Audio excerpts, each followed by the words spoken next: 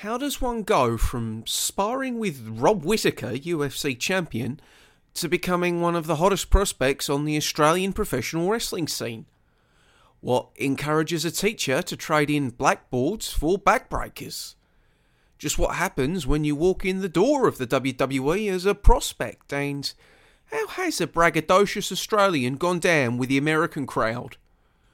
I'm your host Joey Lynch, and this is Beyond the Lead with WWE NXT 2.0 superstar Grayson Waller.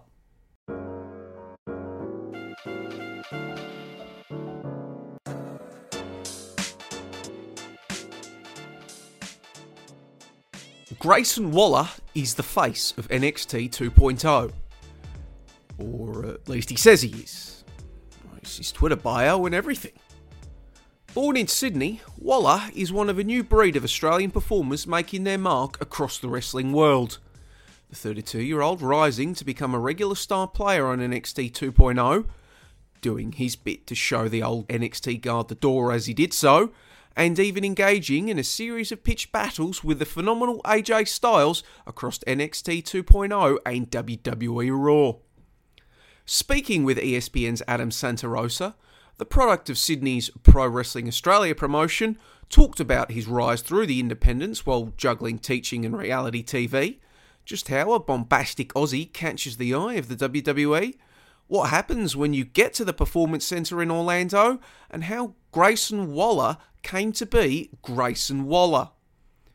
But first, with his dog providing emotional support in the background, Waller recalled his unsuccessful attempt to capture the NXT 2.0 North American title from Carmelo Hayes at the Great American Bash. I'd expect to be sitting here with the Australian Championship. I was going to rename it here to talk to you today, but unfortunately it didn't go that way. The positive is it wasn't my fault. I put in one hell of a performance. I don't think anyone expected me to go that close to beating Melo. I knew. But Wes Lee decides to get in the way. Thanks a lot, Wes. Now I don't have the championship. Now I don't have the gold. Now I don't have the extra money. So I'm a little bit upset, but we will deal with that in the next few weeks, I have a feeling. I want to jump into your WWE run a little bit later in the chat, but I want to reflect back on your time before WWE briefly. It's something they mention in commentary quite a bit, and I know you've got a bit of a background. A former training partner of UFC, or former UFC middleweight champ, Rob Whittaker. Can you take us through those times? Yeah, that was super early on for me. When I was 18, had a bit of an incident on the streets one night in Sydney. I think everyone knows how Sydney can be sometimes. I was maybe 70 kilos if I was lucky then. So decided to get into MMA. Was always a huge UFC fan, so just saw it as like a way to have some fun, but also kind of learn to protect myself. And Rob Whittaker was there on my first day, and he was about the same age. We had some kind of like mutual friends kind of thing, but he was very, very early on in his career. And we trained together for a few years. But even then, man, that guy's an absolute beast, like an absolute warrior. It was always wild to see. I got to get in there in the cage with him a few times, and he was just another level when it came to that side.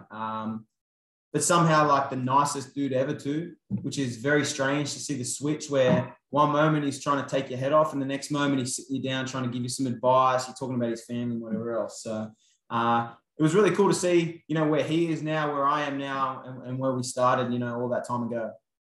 Any ambitions to do MMA, or was it simply just a training thing in the background? At times I did think about it, but for me, there was just something missing when I did it. I trained really hard, but there was something missing and I never really knew what it was, that my heart wasn't completely in it. And then when I started getting into wrestling, that's when it clicked. And I think there was just, I don't know whether it's the performance aspect, the superstar aspect of wrestling, that was what I wanted to do. So there were times I thought about it, but that wasn't for me, and this was. And obviously you did your training with PWA in Australia. What led you to make that decision and say, I'm going to commit to this, I want to do wrestling?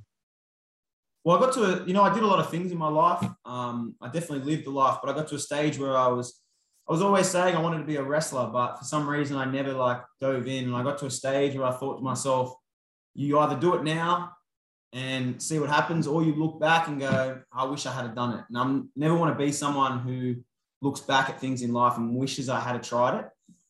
So I dove in and I looked up online, like, where's the best place to train?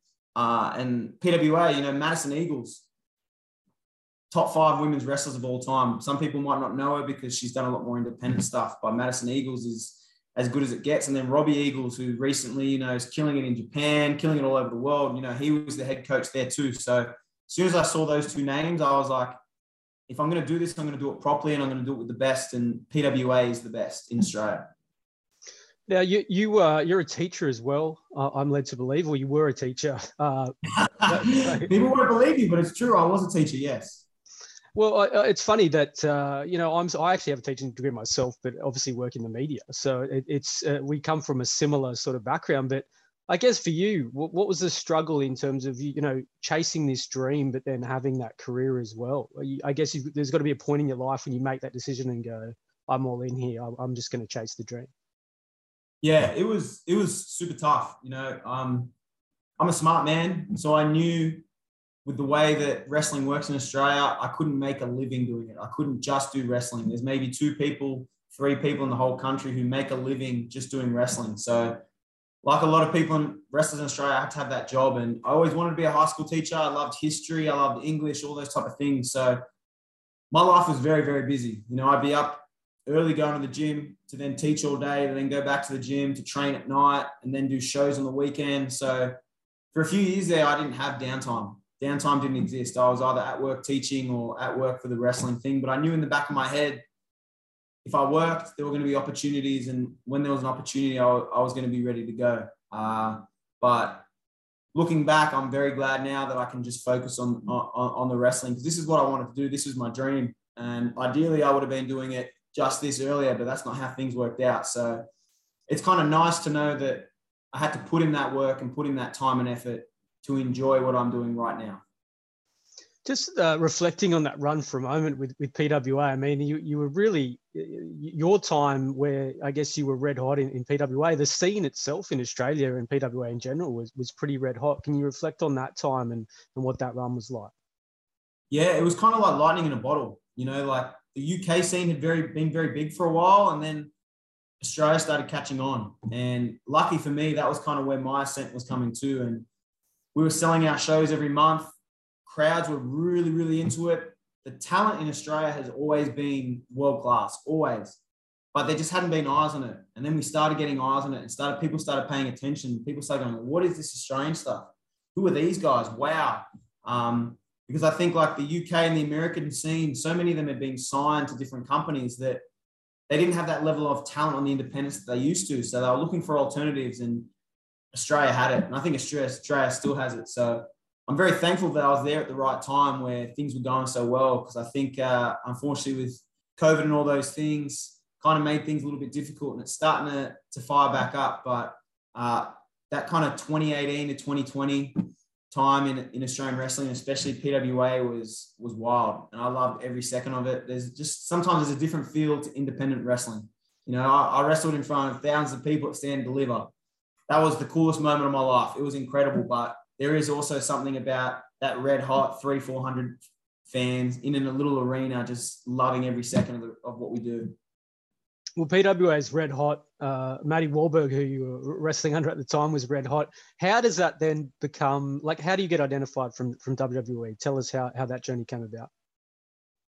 It's kind of a wild thing, you know, because I think it was meant to be. For those who know, I did Survivor.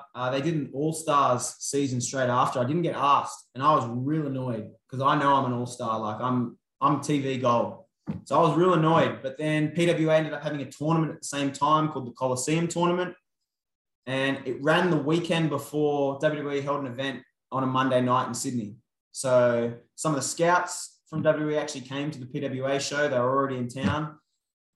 And once you see Grayson Waller in person, you know that you need me. And I think that's what happened. It was the first night of the tournament. I wrestled Chris Basso, an absolute legend of the Australian scene. And I think once they saw me, they saw how I moved, they saw how I talk, how I carry myself, how those fans react to me.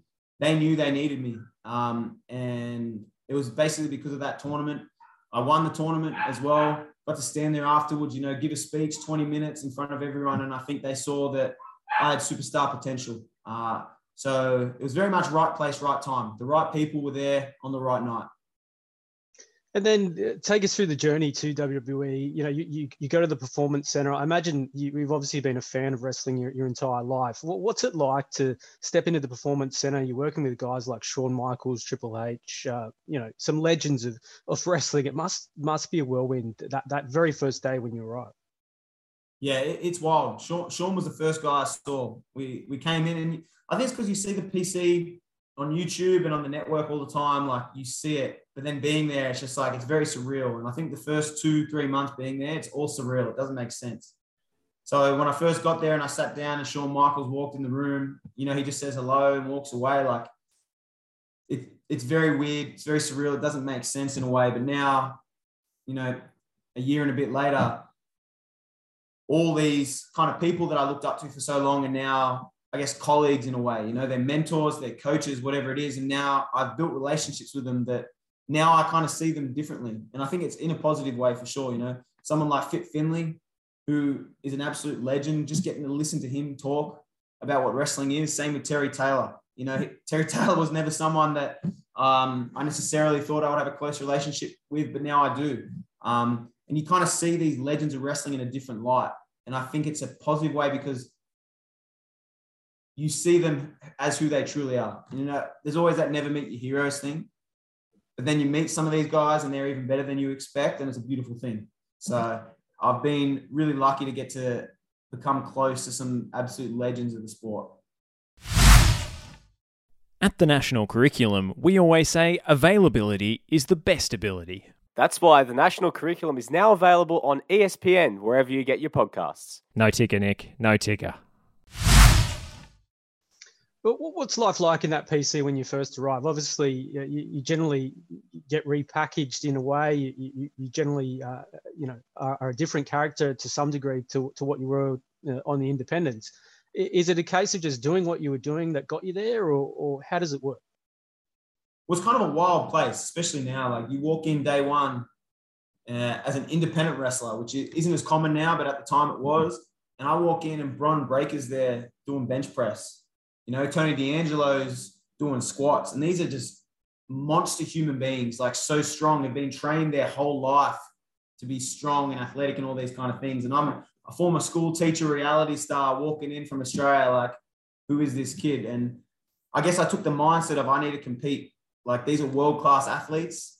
I am too. And I had to rewire my brain to be more competitive with these kind of guys. I knew that what I did before coming here was gold. I knew it was good. I knew I was talented and I just needed to show it. So especially early on when you get some of the first matches that you have and you have them at the Performance Center, you know, maybe just in front of the coaches and some of the other performers, I went all in.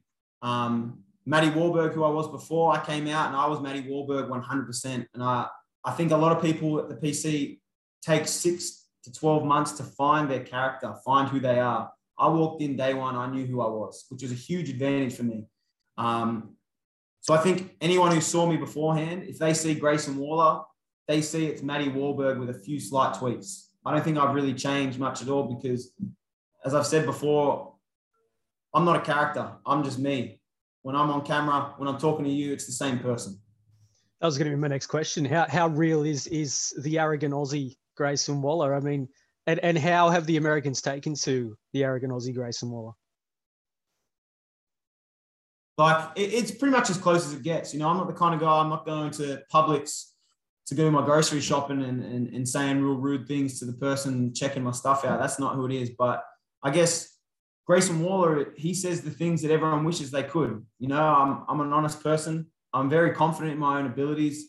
And the reason I am this way is because that's how I get in the right place mentally to be the best. I tell myself all the time I'm the best. So then when I walk out, I am the best. It's all positives, you know? And when I say bad things about my opponent, it's just to fire myself up. When I say rude things to the fans, it's just to fire myself up. And people don't like it. And especially with Americans, they do not understand sarcasm. The Australian sense of humor just goes over their head completely. So at times I think people, especially early on, were confused at the kind of person I am, and maybe thought that the arrogant Aussie was 100% me and that I was not a great guy and all those type of things, which I was okay with. I don't care if you hate me, but I think the people who take the time to get to know me realize that that dry sense of humor and kind of that banter, as I call it, when we're going back and forth with your mates that you do in Australia, you know, I always say, my mates say horrendous stuff to my face, but will always say nice things behind my back. And that's kind of how I am too. I'm always about banter, joking around, but then I'll say the nice things behind your back. And I think that means a lot more. Quite an Australian crew and New Zealand crew in WWE at the moment. You're more or less taking over NXT. How are the Aussies faring in NXT? You know, it's great to have the Aussies around, just because, you know, you move your whole life over here. The time zones suck. Homesickness sucks. Like it can be tough at times. To have some people from home here is really great. You know, Indy Hartwell, sometimes I love to hate her, sometimes I hate to love her, whatever it is. You know, she's a good mate, and being able to have her around, especially when, you know, she's had similar experiences to me, like that's a huge positive. You know, Duke Hudson, super rude dude, you know, just loves playing poker, but just having a fellow Australian there and having those connections is extremely important. And then even like having Rhea, who's someone I've looked up to huge, just because of she's done it all. She's been at Mania, she's been the champion, she has literally done it all. And she started in a similar place to me. So having someone like her doing the things that she does has opened the doors for someone like me to do the things that I'm going to do. Want to talk about your time in NXT so far? It's been quite the run. You've been heavily featured throughout, and even I want to touch on your time on Raw with AJ Styles, which was certainly phenomenal. Sum up this, I guess, 18 months in WWE. You've done quite a run so far. Yeah, I don't think anyone expected me to do what I did except me, especially with, you know, I started out working on a show called 205 Live. I was having bangers every week, but, you know, the eyes just weren't on it that needed to be. And even when 2.0 started, I think you saw who was chosen for 2.0. You saw who they saw as their guys. And I sat in the background for a little bit, but I knew that the moment they gave me even an inch, once they gave me an inch, I was taking it. And the moment they gave me an opportunity, I ran with it. And I genuinely think that no one can touch me once they gave me the ball. I didn't expect to be on Raw so quick. You know, I didn't expect to do War Games so quick, or have these championship matches, or a ladder match at Stand and Deliver in Dallas in front of all these people. Those are all wild things that I probably couldn't have imagined, but I knew that if I got given an opportunity, I was going to take over. And I genuinely think I've taken over, and I did it on my own accord. You know, I think I made it happen. They gave me the opportunity, but I made it happen. Can we expand on the AJ Styles involvement, obviously on Raw? I mean, you get that chance. You've got a live mic on Raw. It's watched by millions around the world. Do you even think of that, or is it just go?